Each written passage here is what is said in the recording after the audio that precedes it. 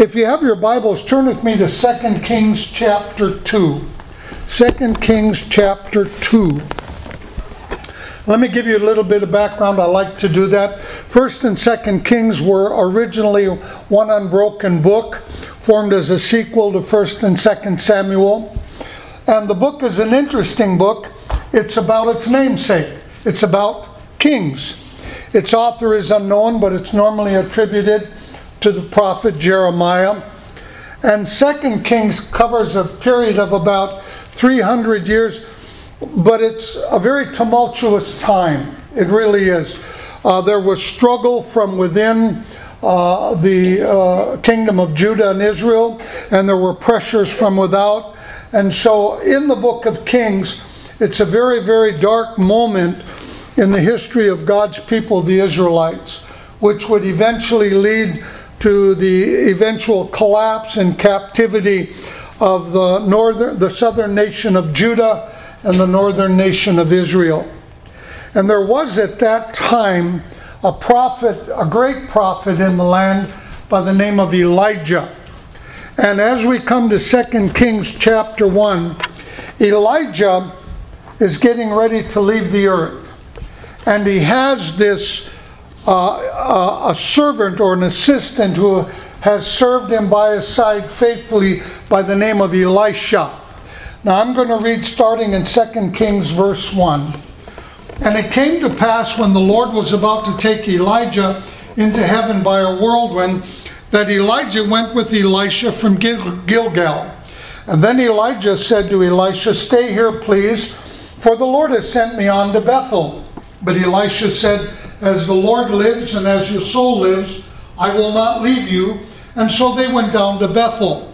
Now the sons of the prophet who were at Bethel came to Elisha and said to him, "Do you know that the Lord will take away your master from over you today?"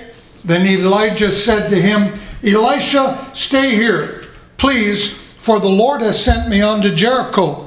But Elisha said, "As the Lord lives and as your soul lives, I will not leave you." And so they came to Jericho. Now the sons of the prophets who were at Jericho came to Elisha and said to him, "Do you know that the Lord will take away your master from over you today?" And Elisha answered and said, "Yes, I know. Keep silent." In today's vernacular, in other words, shut up.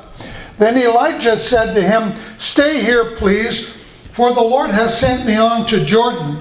But Elisha said, "As the Lord lives and as your soul lives, I will not leave you."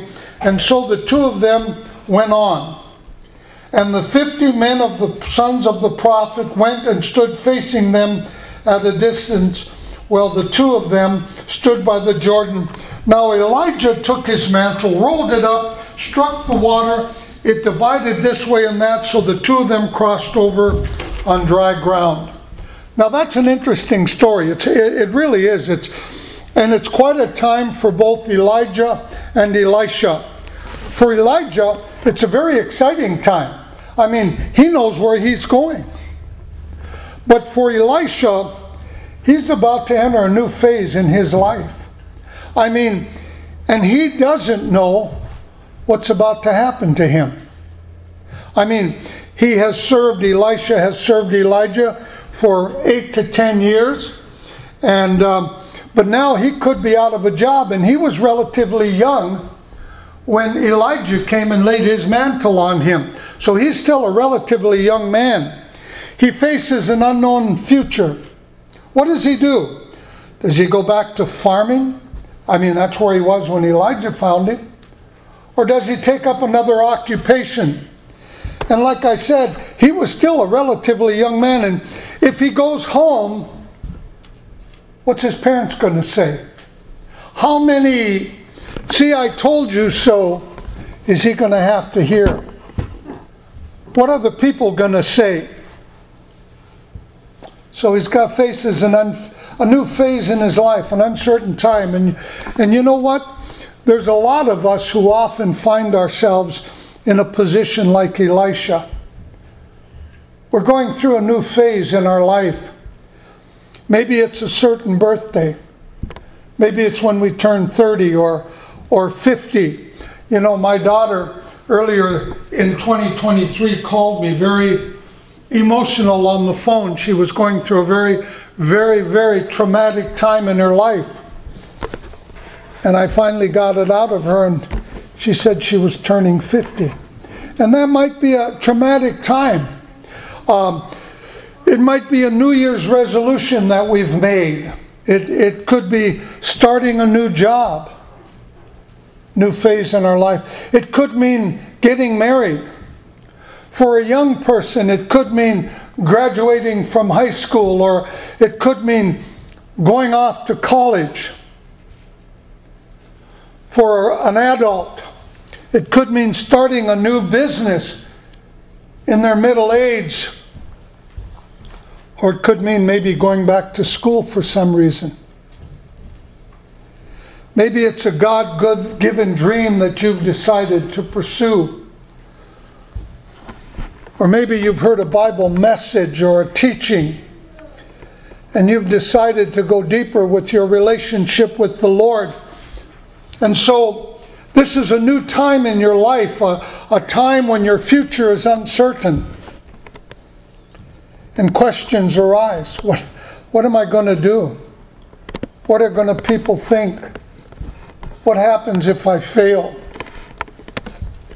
Now, this is a wonderful story because Elisha faced resistance, opposition. And whenever we decide to step out and do something new, something different, we're going to face opposition. We're going to face resistance. But you know what? It might surprise you where that resistance comes from. And the first place you're going to see that resistance comes from is normally it may come from those closest to you. It may come from family members. It may come from friends. It may even come from the mentor. Go with me to 2 Kings. Look at chapter 2. Look at verse 2. Now Elisha has served Elijah for almost 8 to 10 years. Every day in and day out, he's served him. But look at verse 2. They're at Gilgal, and Elijah says to Elisha, "Stay here, please, for the Lord has sent me on to Bethel." Look at verse 4. They're at Bethel. Then Elijah says to him, "Elisha, stay here, please, for the Lord has sent me on to Jericho." Look at verse 6. So he's at Jericho. Then Elijah says to him, "Elisha, stay here, please, for the Lord has sent me on to Jordan." Notice this. 3 times the one closest to him is trying to get him to quit, to stop, to turn back. And the Bible gives us no reason in the world why Elijah decided to do that. None at all. And I mean, why would he do that? I mean, Elisha has served him faithfully all these years. All these years. Surely Elijah would have at least passed on to Elisha his ministry, or at least provided some direction to help Elisha continue on and make that transition a lot easier after Elijah was gone. But that's not the case. He doesn't. Listen, oftentimes when you face resistance in your life, there's not going to be any reason at all for it. And they won't give one. They'll just tell you, well, you can't do that, or you're done. Or oftentimes, the reasons they give are very varied. Well, you've never done that before. You don't know what you're doing. You're not experienced enough. You don't have enough money. What are you going to do if you fail? This has never been done before. And on and on and on and on. Now let me say this. All resistance isn't bad. If you deal with it correctly, it can produce tenacity in you to continue on. But one bad thing that resistance does produce is fear. And fear can cause us to give up, to turn away from our goals,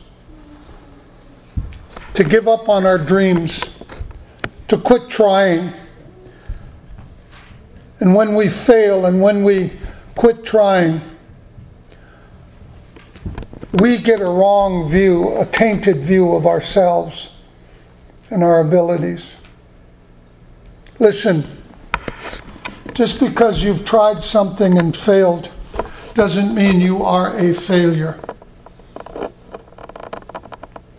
Let me say that again. Just because you tried something and it didn't succeed does not mean you're a failure. I'm about to turn 80, and I wish I could tell you, you're looking at the perfect man who's never failed. I'd like to tell you that, but I'd be lying. Just because somebody makes a bad move doesn't mean they're dumb. And resistance many times can produce in us where we have a wrong view of ourselves. But you know what's wonderful about Elisha? Elisha wasn't about to give up. Look at this. Verse 2. They're in Gilgal. Stay here, please, for the Lord has sent me to Bethel.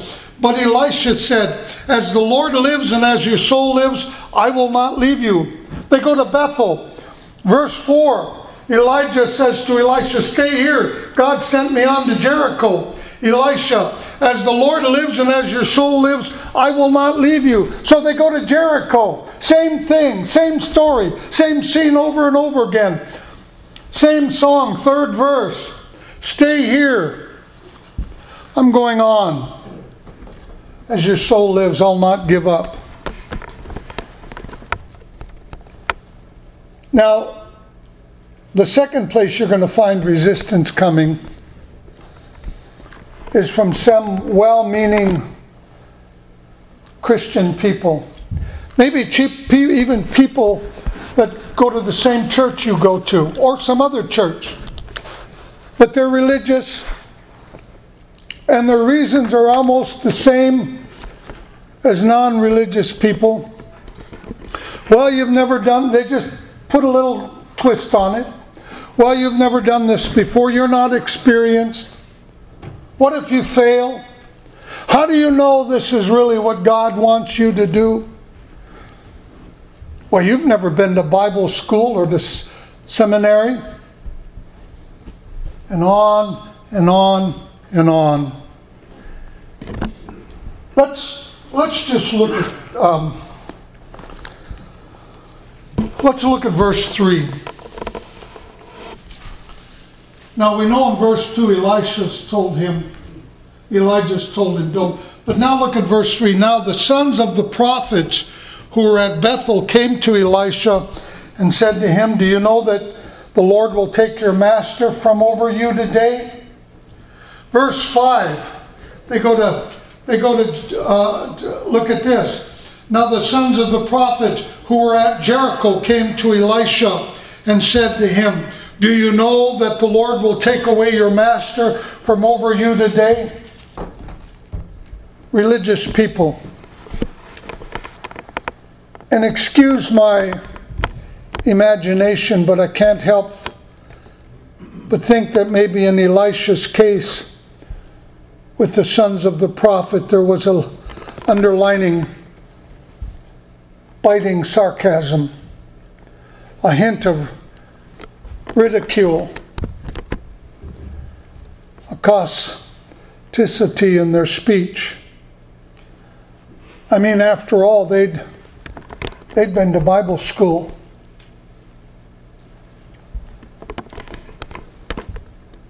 Elisha was just a farmer when God called him.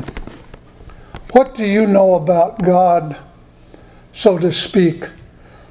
A not so hidden air of maybe superiority. Maybe we know more than you. We hear from God, but how can you? And then in verse 7, And 50 men of the sons of the prophet went and stood facing them at a distance, while the two of them stood by Jericho. I wonder, and again, forgive my imagination, but I wonder if they wanted to see what was going to happen not only to this great prophet Elijah, but maybe a little bit to gloat over this farmer that Elisha had chosen, and hoping maybe one of them would become Elijah's successor.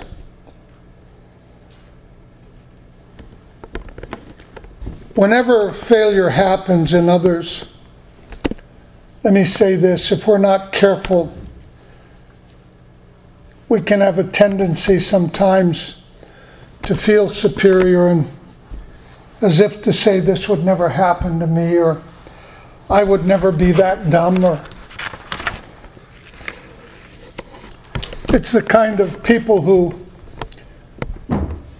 even today, and I've been guilty of it in the past, who criticize Peter for getting out of the boat and beginning to walk on water, and then he sinks. But did it ever occur to you that at least he walked on water? And not only that, but then he was holding Jesus' hand and he walked on water back to the boat. What a thrill. I don't know about you, but it would be worth having wet clothes just to have that experience.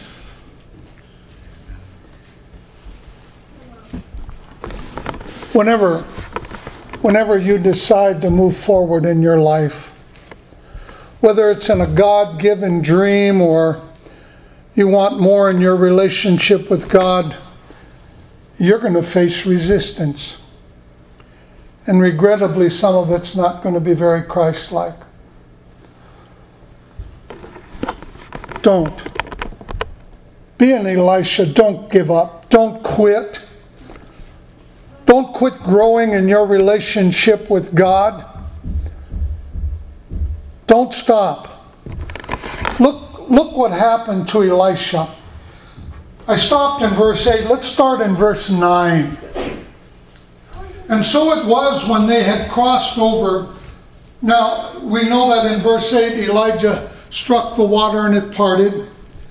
And so it was when they had crossed over the Jordan River that Elijah said to Elisha, "Ask what may I do for you before I am taken away?" And Elisha said, "Please let a double portion of your spirit be upon me." Hey, listen, let me stop right here. Don't be afraid to ask. Don't be afraid. You know, a thought just occurred to me. I think I was 50 or 55, and Sherry and I had been married 20, 30 years. And one day she came to me and she said, "Owen, I just want you to know that I'm very proud of you." I said, "Well, okay, I'm glad. I mean, what did I do?" She said, "You're not afraid to try." She said, you just get out there and you're not afraid to try. Church, listen, if God's put in you something, don't quit. Don't quit. Don't be afraid to try. Let's go on.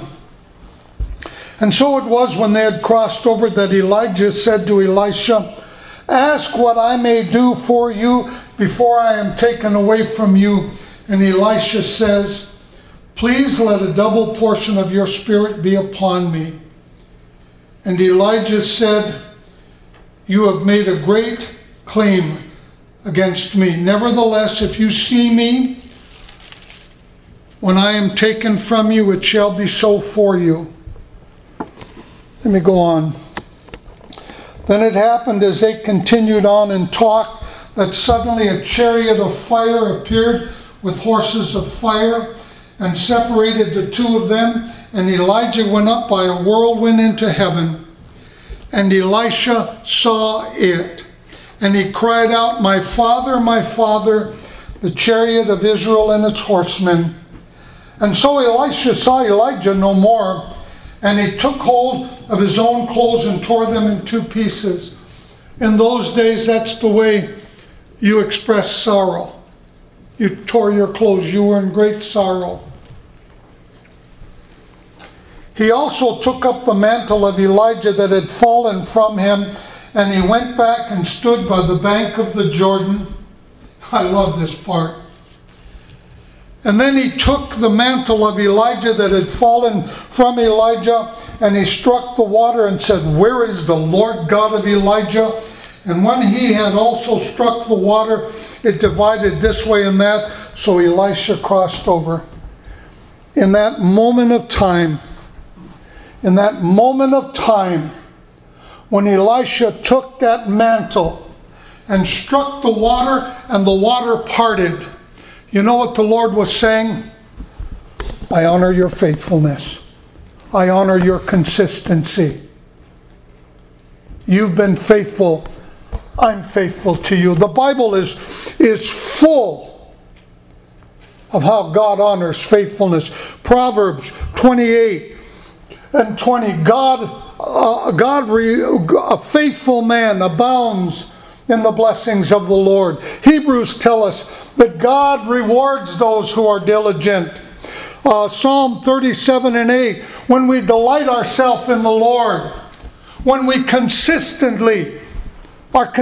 and faithful, He gives us the desires of our heart. Proverbs 22 and 9. Do you see a man diligent and skillful in his business? He will stand before kings. God honored Elisha's faithfulness just as He honored him. God will honor your faithfulness if you don't quit, if you don't give up. Oh, but brother, you don't know how long. It doesn't matter. I'm sure that journey from Gilgal to Bethel seemed like an eternity.